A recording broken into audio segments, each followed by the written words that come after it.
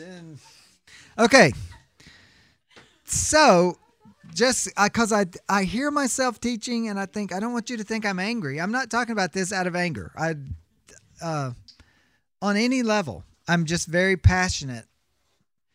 I've always believed, and I continue to believe, most biblical counselors are one very persuasive author away from heresy, because they don't know enough about the text to be able to evaluate a text, to understand, is this author correct or incorrect? Is this true or not true? So I think that's one issue I always have. Another issue I have is that often you hear people say stuff and you say, where did that come from? What are you talking about? Why would you say that from that text? Or why would you say that from here or there? So this just becomes a real important issue, plus that Job text and the James text. So number 3, let's talk about understanding the connection between exegesis. Exegesis means what is the meaning, application, and theology general. This is what I call the 5 circles of theology. It's not original to me. I actually received it from David Pallison way back in the day. Exegetical theology, that's the circle we start in, and it answers the question, what does the text say? Right? So in exegetical theology, what are we talking about? We're talking about subject, verb, what the words mean. That on that level, right? So what are adverbs, adjectives, prepositional phrases? How do they all connect? That type of thing. So exegetical theology is our primary passage. So what does the text mean, or what does the text say? The next circle is biblical theology. And that begins with, what does the text say? I put it up there because it doesn't all fit in here. In relationship to, and I give you 4 options over here. Right, so in relationship to the book, biblical theology looks at the development of a book's theology. So if I say, actually we did it earlier and you didn't realize it, when I was saying verses 2, 3, and 4 of James 1 is about God growing you into sanctification. And if you caught it, I skipped over to verse 18. That's biblical theology. It's a different paragraph, but it's same context and very clear what God is doing there. So when we say, so what does this text mean in relationship to the rest of the book? Well, the rest of the book, it's very clear how 18 and 17 and 19 and 20 connect with 2, 3, and 4. When we were in 1 Peter, when I said, well, it's important to know the purpose of the book. Chapter 5, what did we determine? That was verse 12 or 13, I think.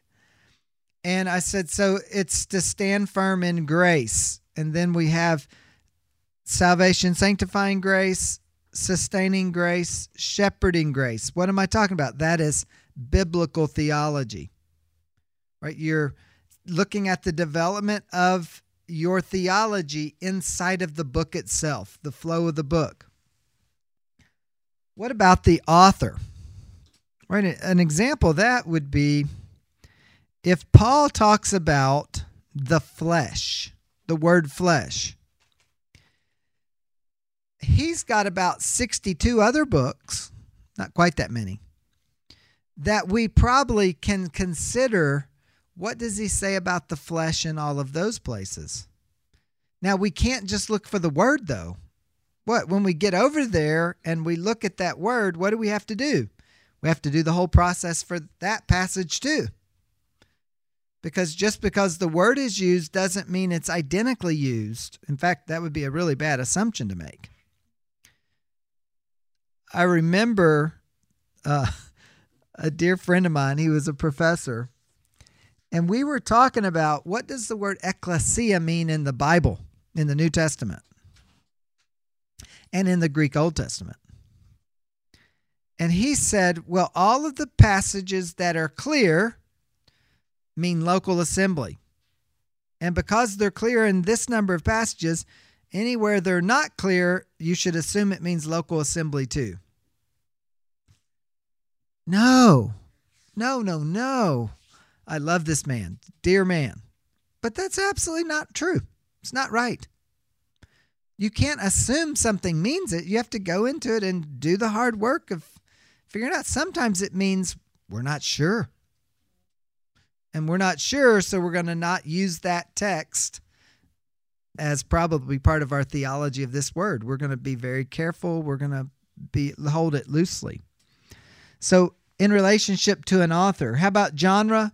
That would be wisdom literature, right? If we're talking about the fear of God in Job 28:28, that fear of God is going to be very similar on genre to Proverbs. The fear of the Lord is the beginning of wisdom, Proverbs 1:7. Job 28:28 is a beautiful text. And it is helpful with Ecclesiastes 12:13, right? So when you're in the same genre, sometimes you can pick up some of those very similar themes. And then New Testament, Old Testament, right there. There is a difference between the Old Testament and New Testament, how we handle it based on Christ. And so we want to be aware of those differences. Arguably, yes, the Old Testament ends in Malachi, but really there's not a significant shift in theology until you get to Acts. Really, the Gospels, for the most part, you're reading them through the lens of the Old Testament, but now we have the Messiah there. That's a significant difference, but the understanding of theology is all Old Testament theology. Then you get to Acts, and everything shifts at the beginning. So that would be by testament, right? So biblical theology. Here's the third one. It's systematic theology. How does this text fit in my understanding of the rest of the Scriptures? How does this fit in my understanding, of the rest of the Scriptures? So after we've looked at a passage and a variety of passages, now we consider, what does the whole Bible say about this text? Or how does this text fit in with those? Recall, we talked about this the very first session last month. There are 9 major hooks that we hang our theology on, that people hang their theology on. Doctrine of the Bible, doctrine of God, doctrine of Christ, doctrine of the Spirit, doctrine of man, doctrine of sin, doctrine of salvation, doctrine of the church, doctrine of last things. Was anybody counting? I may have skipped one, but I think that's pretty much the 9. Those are all part of systematic theology. Next, we have what's called historical theology, and that answers the question, how have others thought about this text? Because we're not the first people to ever think about it. We have thousands of years of church history to help us think through particular passages. Then the final circle is practical theology, and that is, how should I respond? Or so what? How should I respond, or so what? With the goal of rightly dividing the word of truth. That's what we're hoping to do.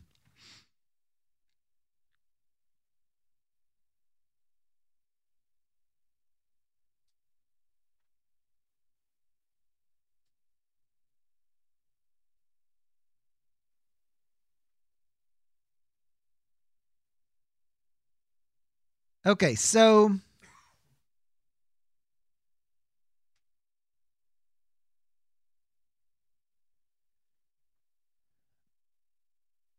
this is important, this step.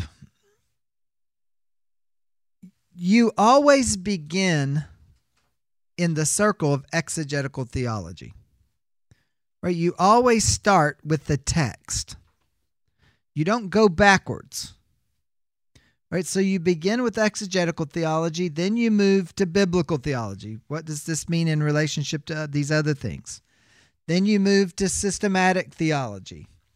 Then you go to historical theology, and the final spot you stop is in practical theology.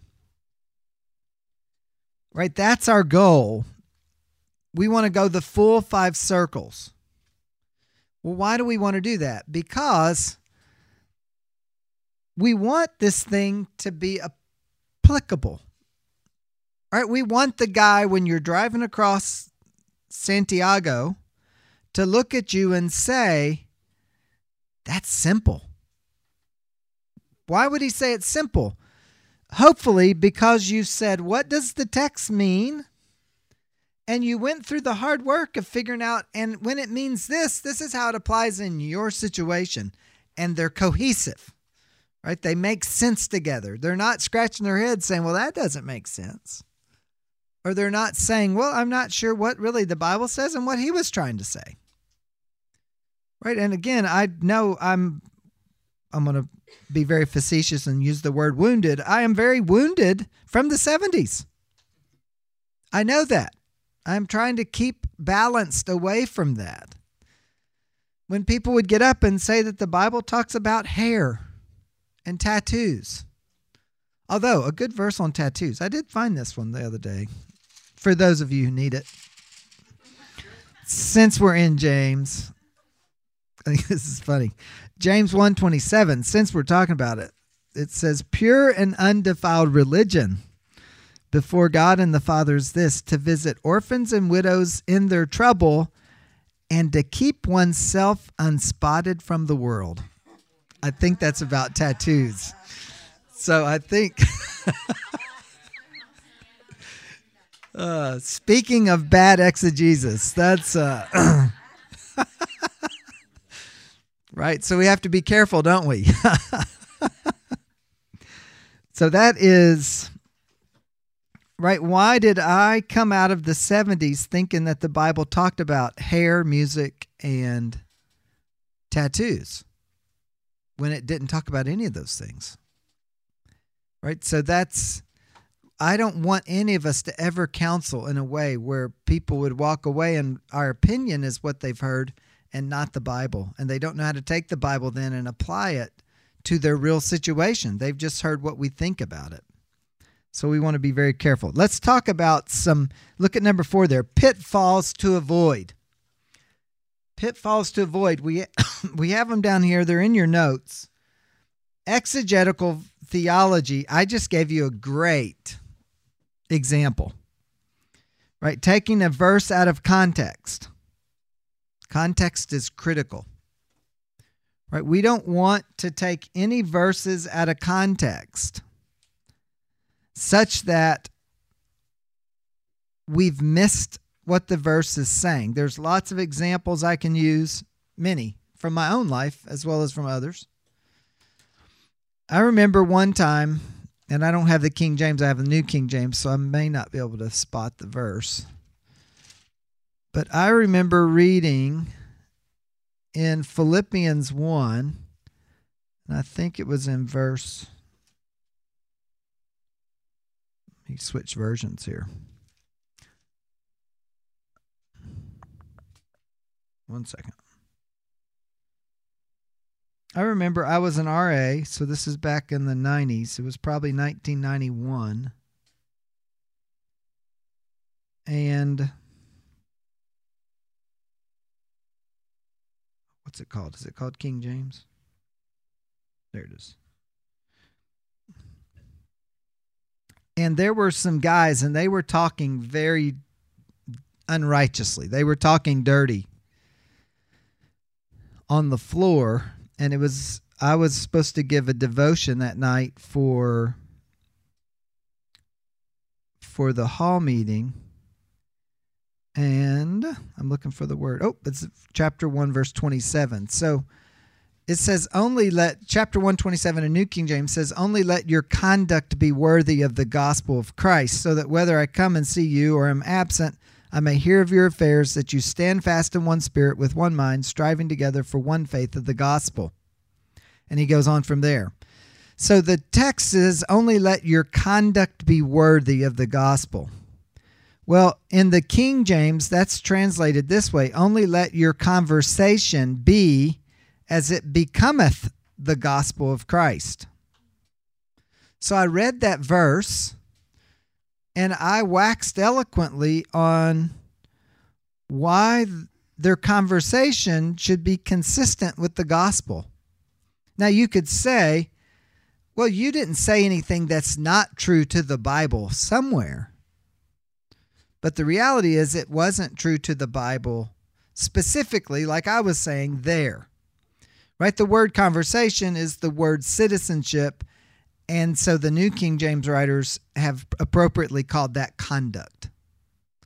Right? So I was the one wrong because I looked at an English word, thought I knew what it meant, and was frustrated with the way these guys were living in the dorm and what they were talking about, and so I misapplied it. Right? So that is taking a verse out of context. It's easy to do that. In fact, it happens often. Since we're doing examples, let me give you a couple. How about let me see if I know what this is.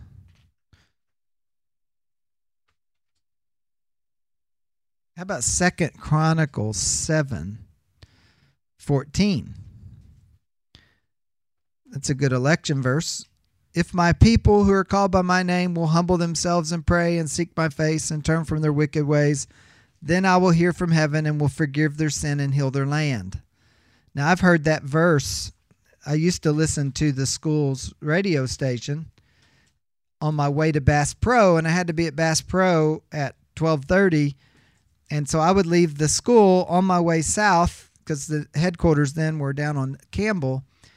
And every day, Bill Askew would come on. You knew it was 12 o'clock when a bed of music would begin to play, and he would come on in his very distinctive voice, and he would say, if my people which are called by my name will humble themselves and pray and seek my face, then I will hear from heaven and heal their land. Pray for revival in America. He did that every day at noon. It was a set. I knew it was noon. I knew where I needed to be on my way across town, right? Because that was an important moment. But that verse isn't talking about revival in America, right? So it's a verse, not that we can't pray for revival, but 2 Chronicles has nothing to do with the United States. My people are not Americans. It doesn't relate to the election in the 90s. It certainly doesn't relate to the election in 2024. But that verse will be used over the next several months with regular frequency. What is that? It's out of context. Now, should we pray for our leaders? Yeah, maybe Romans 13, 1 Peter 2. Right there are texts that we could use to very much insist, let's pray for our leaders. Let's pray for us. There's a lot of verses that talk about that, but 2 Chronicles isn't one of them. Right? So it's taking a text, it's out of context, not that saying pray for your leaders is sin, but the Bible's not teaching it there. So I think there's lots of examples we could use. We were in James 1 earlier. Right, James 1:19 says, so then, my beloved brethren, let every man be swift to hear, slow to speak, and slow to wrath. What's that text talking about? It's not talking about your relationship with your roommate or your husband or wife or neighbor or employer. What it is saying is be swift to listen to whom? To God. Specifically in the Bible, verses 20 through 27. About what? Your parosmoses in verses 2 through 18. Because God has given you those parosmoses to help you become like Jesus. It's part of the every good gift and perfect gift that's from above and comes down from the Father of lights, with whom is no variation or shadow of turning. So he says, be swift to hear God, slow to speak what? Against God. That's why he's saying in verse 13, don't say when you're angry, it's simply when you're tempted, that God is the one who's tempted you, because God's not the one making you sin. So get off your high horse of anger. Be slow to speak and slow to anger, because your anger isn't going to produce what God wants to produce. What does God want to produce? Verse 18. He wants to make you a first fruit of his creature. Verse 4, he wants it to have its perfect work, so you'll be perfect and complete, lacking nothing. So pray for wisdom. This text is not a text that at its meaning level is about when your spouse speaks to you, be sure to quick to hear, slow to speak, and slow to anger. A spouse is not related to in this text whatsoever. Now you could say, is it possible? Then we could use that with the Counselee. Well, it's only possible if what? We explain the meaning first. You can't get to application, right? There's 5 circles. You can't get to the red, but you can't get to where you stop unless you start with where you start. So you have to explain the meaning first and say, this is just a fascinating text. Think through it with me. If God wants you in the middle of pressure-filled circumstances to be quick to listen to him, what's it mean to listen to him? Let's think through that. We'll have a talk. To be quick not to speak and to be quick not to anger. If all of that applies in a high-pressured situation with God, now just help me think through this. Do you think there's any way that that could apply to your pressured situations when you're talking to your spouse? Now, what have I done? I've put it completely in its context. My Counselee does not think this verse is about marriage. But I've said to him, if this is true with God, first great commandment, remember this is the 5th question of those application questions. Do you think that there's something we could think about in terms of the way we might live out second great commandment? See how we did that? We were true to the meaning, but yet we still got an application that might fit, depending on the circumstance, with your Counselee. Well, there's lots of these. I'll give you one more just because I think about it.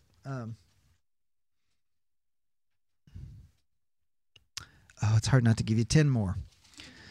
Just because I've practiced bad exegesis so long.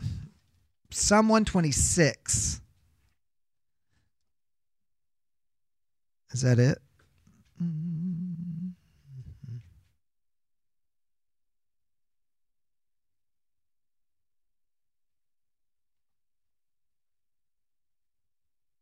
Oh yeah, that's it.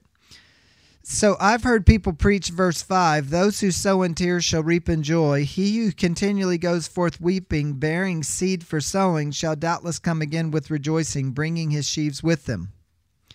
And so they say, this was the sermon. When's the last time you prayed for your city and cried for them? How often do you share the word? And are you expectantly waiting for God to bring the sheaves in of people getting saved in your community? I heard that. I was actually at a preacher's meeting. We immediately left there and went to a meal. And I bet 80% of the guys in that meal were saying to the man who just preached, that's one of the best sermons I've ever heard in my life. Challenged by it. And I'll be honest with you. I listened to the man's passion. I listened to the man's goal. I listened to his hope of evangelizing his city. And I also said, when's the last time I was heartbroken for my city? It's a great question to ask. But none of those things are in this text. So you say, could I respond? Even in my own heart of saying, Lord, would you help me do better with the gospel, better with the passion over my city? Could I ask that question? Yes, I could ask that question. And I could apply it because I know that guy had nothing less than a great desire for us to be burdened for our city. But Psalm 126, 1 through 6 is about Israel. And if we're going to jump to describing praying about evangelism, which he would say sowing in tears,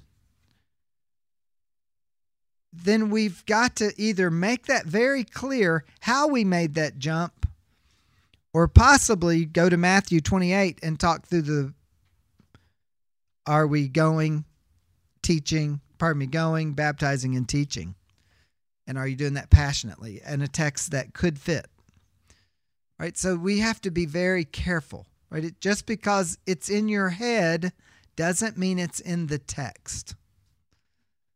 But as humble listeners, when somebody says something that challenges us, we need to be humble enough to receive it, hear their heart behind it, even if it may not be accurate in the text. Right? So I'm not saying that doesn't make it true, but it also puts us in the right spirit. Right? We shouldn't walk away criticizing. Let me give you one more, and then we'll move to the next point. In 1 Kings,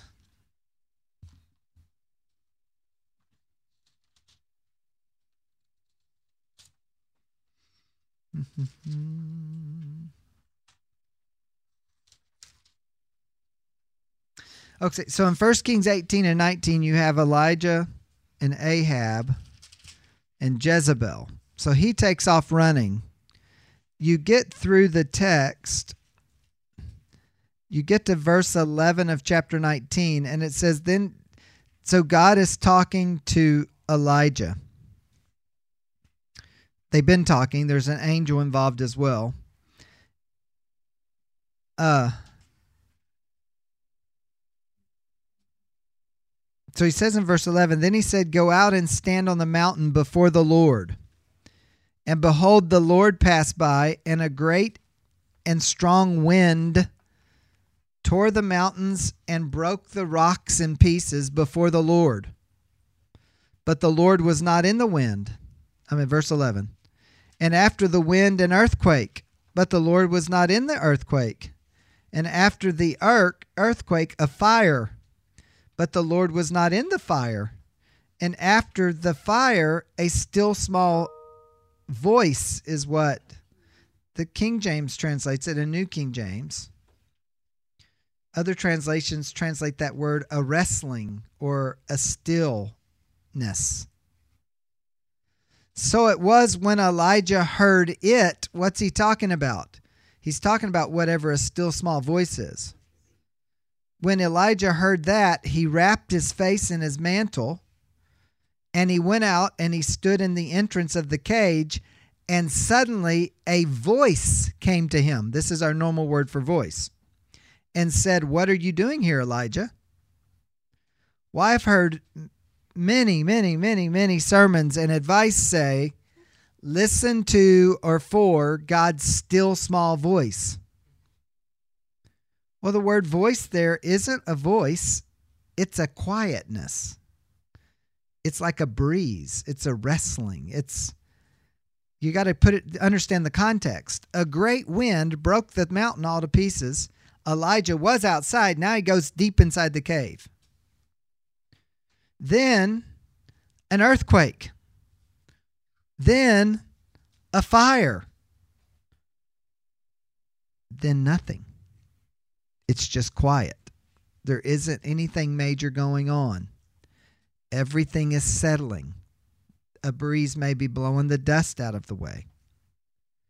Right? Essentially, Elijah's inside, all of this is going on outside, and it gets quiet. So when it was that Elijah heard what? heard that all that commotion was done. The word voice here, it means just a wrestling, right? Just hardly anything. He wraps his face in his mantle and goes out, and goes out into the entrance of the cave. So what's going on? No more fire, no more earthquake. And then what actually happened? God spoke, and he spoke not with a still small whisper. He spoke with his full voice. Elijah, what are you doing here? So a still small voice, again, I've heard sermon after sermon, go listen for God's still small voice. That's not a theology. It's a narrative, and it's a misunderstanding of the word, a small wrestling. If a tornado comes by your house or a major storm and you're inside and you're in a tornado shelter and then you hear nothing, what are you going to do? You're going to get up and say, well, let's go see what happened. Let's see if the storm's over. That's all that happened. But we're not putting our ear to the tracks, seeing if the Holy Spirit's trying to tell us something. Right? So it's a narrative. It's not theology, but it's bad theology when it's taken and it's taught in a way that's not consistent with even the larger text. When God speaks in this text, what? It says he uses a voice and he speaks and Elijah can hear it. It's very clear. So we want to just be careful, right? Don't take verses out of context. The context is helpful. Okay. What's another one? How about biblical theology? Crossing authors, genres, and testaments. You can't. So if you're in Peter, you can't jump into Paul and say, and the verse is here too. This word is here as well, right? So if the word is flesh, let's say, and you have it in Paul, but the word's also used in Peter, you can't jump between the two and assume that they're the exact same thing and just throw them out like, oh yeah, here it is and here it is, as if they're co-equals. I am 1,000% appreciative of John MacArthur's ministry. But if you've ever read a John MacArthur commentary, I would say this is the place where sometimes he trips.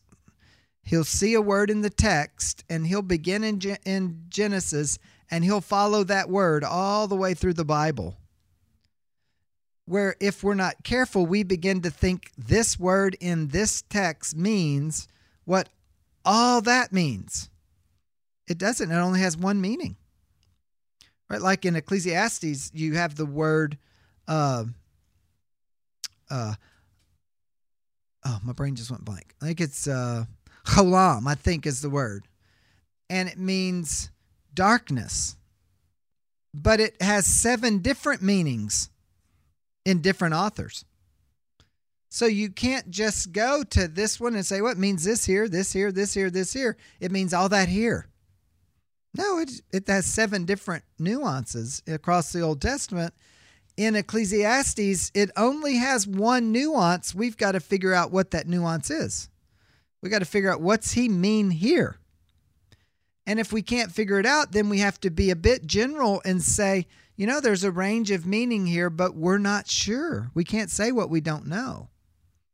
So we have to be careful to not cross authors, to not cross genres, to not cross testaments, and make things co-equal that are not co-equal. Right? So we want to be careful there. Systematic theology. That's a system-driven interpretation. I implied it earlier when we were talking about something else, but in 1 John 1,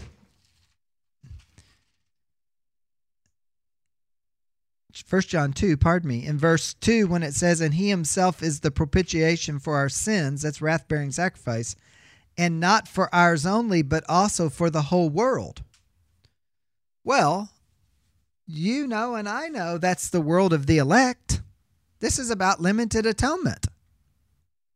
Now, what would make us say that? Nothing in this text. That's having an opinion about atonement. And what do? You put that on top of the text and you say, well, because this is my theology, it must mean the world of the elect. It could mean nothing else. Why? Because my theology says that. Right? That's just bad exegesis. That's bad work. Instead, we have to say, no, we got to figure out what cosmos means here. And what's it mean in this context? How does John use it? 7 different ways. What does he mean here? And then I say, so how do I need to change my theology? But my theology doesn't determine what it means in this text. Let's go back to the guy when we were talking about ecclesia earlier. He would say, well, our theology is we have a strong view of the local church. Therefore, over here in Ephesians, when the local church isn't mentioned in ecclesiology or in Colossians, then you have to take this and, of course, it's the local church. Why? Because that's all it means. That's taking your theology and you force that on a text rather than saying, or we need to take our theology and nuance it because this text isn't quite what you say your theology is.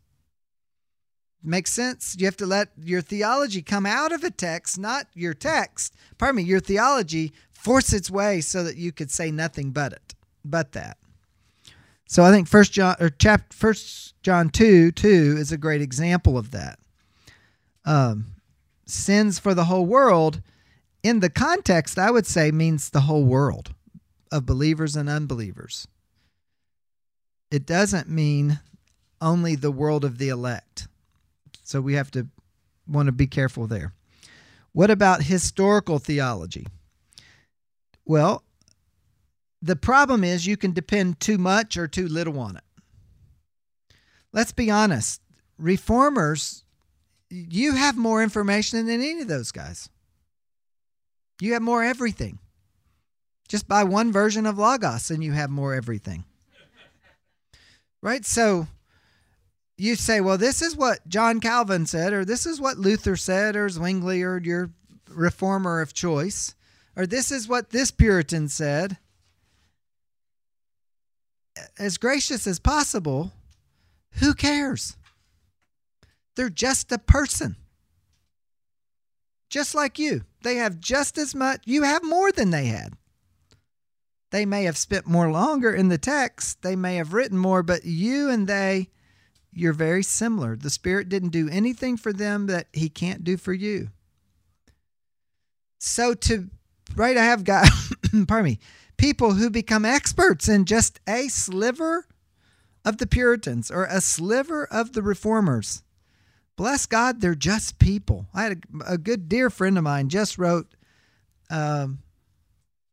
his entire PhD dissertation on the guy who wrote Amazing Grace. Who is that? Who? John Newton. He just wrote his entire PhD. He spent years in Newton. Just years. My friend's a smart guy. I like him. Every time you're around him, he's talking about, yeah, Newton just said this. Newton said that. So what? I appreciate you telling me, but really, so what? I don't tell you everything Jay Adams said because you don't care. I don't care what everything John Newton said.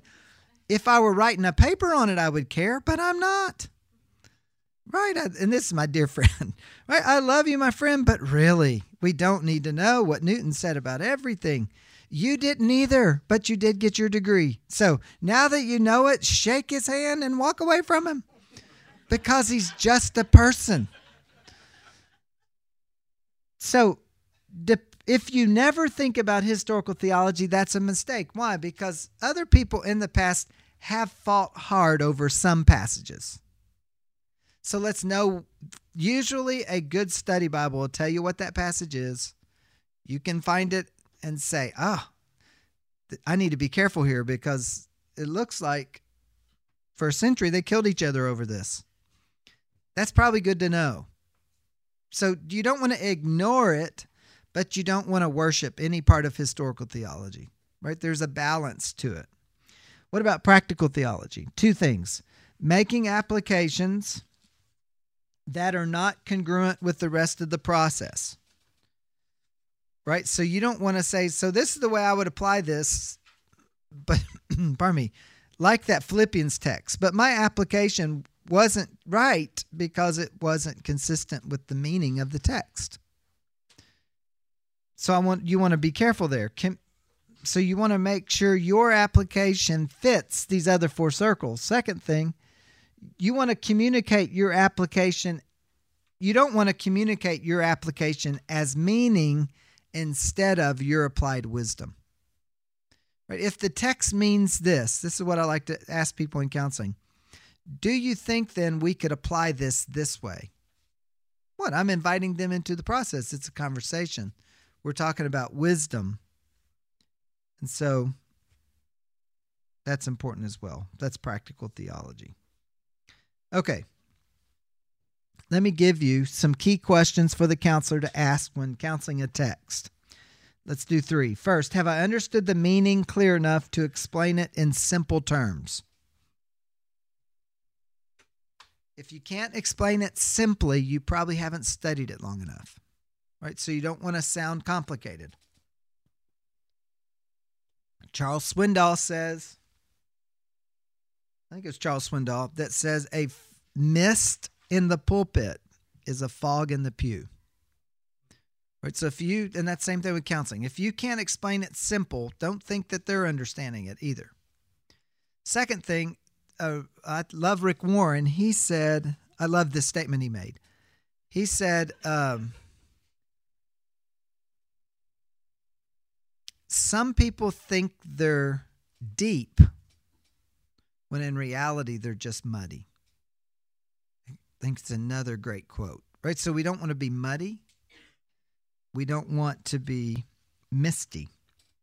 So we want to be able to talk about it simply. Have I drawn a clear line between the then, which is meaning, and the now, which is significance? We call that bridge building, right? Have I made a clear bridge between the then and the now? And the last question, have I created good homework for this counselee that clearly helps teach the text both now and in the future? All right, for our remaining couple of minutes, which we just have a few, we want to look at the rest of these notes, and we're just reading over them. This is just meant as a simple example, one of many examples we've already given you. This is just one I've written for you so you can go back and look at. So our example is Philippians 4:13. Right? So we've got a counselee here. They're having marriage problems. She comes to you for counseling. He's wanting a divorce. Things are not going well. And you're thinking, boy, she needs some hope and encouragement. So should I use Philippians 4:13 for this lady? And if I use it, how can I use it? Now, what is Philippians 4:13? Some of you may have memorized it. Yes, whoever said that. I can do all things through Christ who strengthens me. That was Courtney. That is Ignite coming to the rescue. So, what's the fundamental truth of this text? By the power, it's all written there for you. By the power of Paul's union in Christ, he can be content in every situation regardless of the inherent difficulties. Paul's contentment is not based upon sheer willpower, but instead it is based upon the power of Christ in him. Now, I did a lot of work to come up with that statement, but that's how I would describe the fundamental truth or the timeless truth for you folks that have been in that class. Well, what is the relationship between what the text means and my lady here who's in the middle of marriage difficulties? Well, we put it in a statement. Paul, who was in a tough circumstance in which it would have been easy to not be content, just like my counselee, is also in a tough circumstance where contentment would not be easy. Right? So I think we found a parallel way to consider it. Next question. What do these verses reveal about God? Who he is or what he does? Well, Christ provides her with strength in this incredibly difficult circumstance. Why? Because that's what Christ does. He provides everybody with strength in that way. Well, what do these verses reveal about people? Me, my counselee, and people in general. Well, her contentment is not based upon her own willpower. Her contentment, by the power of Christ who strengthens her, her contentment is provided what? By the power of Christ who strengthens her. Next question. And again, we're just working through these because you've heard all this information. So what should I resolve to do in response to these verses or passage? What is explicit in the text? What is implicit? What looks wise as a result of the passage's meaning? Here's my answer. She can be thankful for the strength Christ provides and go to Christ in prayer, demonstrating her dependency upon it. Well, how does this passage help me in loving God or loving my neighbor? Her love and trust for God can grow because God has provided her strength to endure the difficulty. She can also focus on demonstrating Christ's love to her spouse through the strength that Christ provides to her.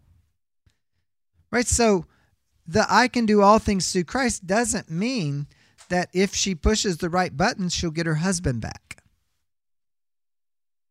Right? It simply means she can be content even with a husband who's sinning against her and who may divorce her.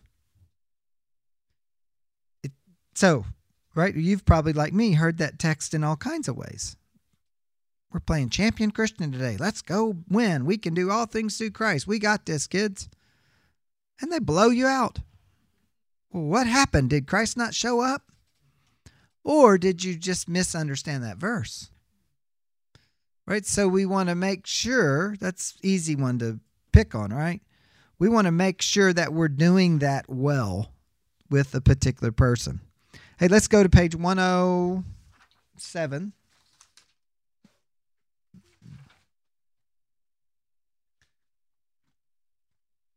All right. Notice on 107 and 108, this is a worksheet for you. There's a meaning set of questions. You say, oh, we've seen all of these. Yes, I've just stuck them in one worksheet so it's easy for you. These are the questions that I suggested to you. If you ask these questions, you'll be able to understand the meaning. Then you have significance and application below that. If you'll turn on page 108, there's one more application question. We probably should have done better on the way we put that in. Then look, we have communicating this passage. So here's another step. What are ways that I can express the meaning and application of this passage in ways that are clearly understood? Right? So as I prepare to talk to my counselee or to teach a class or to preach, any of those things, I ask myself, are there clear ways, are there clear examples, are there clear illustrations? Is there something that I should use to best communicate this simply? Right? So I'm pressing in on myself to say, how can you be a better communicator with meaning and application? Look at the next two questions. It says questions to ask when you're considering how to communicate a text. The first one is, are there hard terms or concepts that need to be explained? So explain those. Again, it could be through an illustration, an application, it could be through multiple ways. Second one, are there common illustrations that fit this passage that might shed light on what the passage means? So we want to work on communicating the passage. Final thing, here are a set of questions that will help you develop homework from the same passage. Are there portions of the passage that, if heard and obeyed, will help the counselee put to practice the meaning and significance? Are there portions of the text that could or should be memorized? Before or after presenting the text, I want to have the counselee write what he understands the passage to mean and his own implications. What? Just introduces them to the text. Once the counselee has implications consistent with the meaning of the text, Then have him track his progress during a specific time period, living consistent with it. What applies to your thinking, conduct, attitude, affections, loves, and desires. And then look for specific principles in the text. Determine how you can highlight those, maybe using the virtues of this passage. Here's an example. Write as many creative ways as you can to imagine to live consistent with that virtue in the following categories: family, work, neighborhood, church, community. Right? That's just one example. But you're looking at it and you're saying, so what can I do? What can he do or she do to apply it? So that's just a final worksheet that gives you one handy way to be able to hopefully be faithful in a text. Okay. It's 5:30. Let me pray for you. Lord, we love you. Thank you for a busy, full, and great weekend. Thank you for a microphone that doesn't turn off every 20 minutes. Thank you for heat and air that functions, plumbing that works great, food that was fantastic, and a lot of good conversation and teaching from your word. Would we please, Lord, help us, please, to wisely respond to it for your name's sake. Thank you for your love and kindness. In Jesus' name, amen.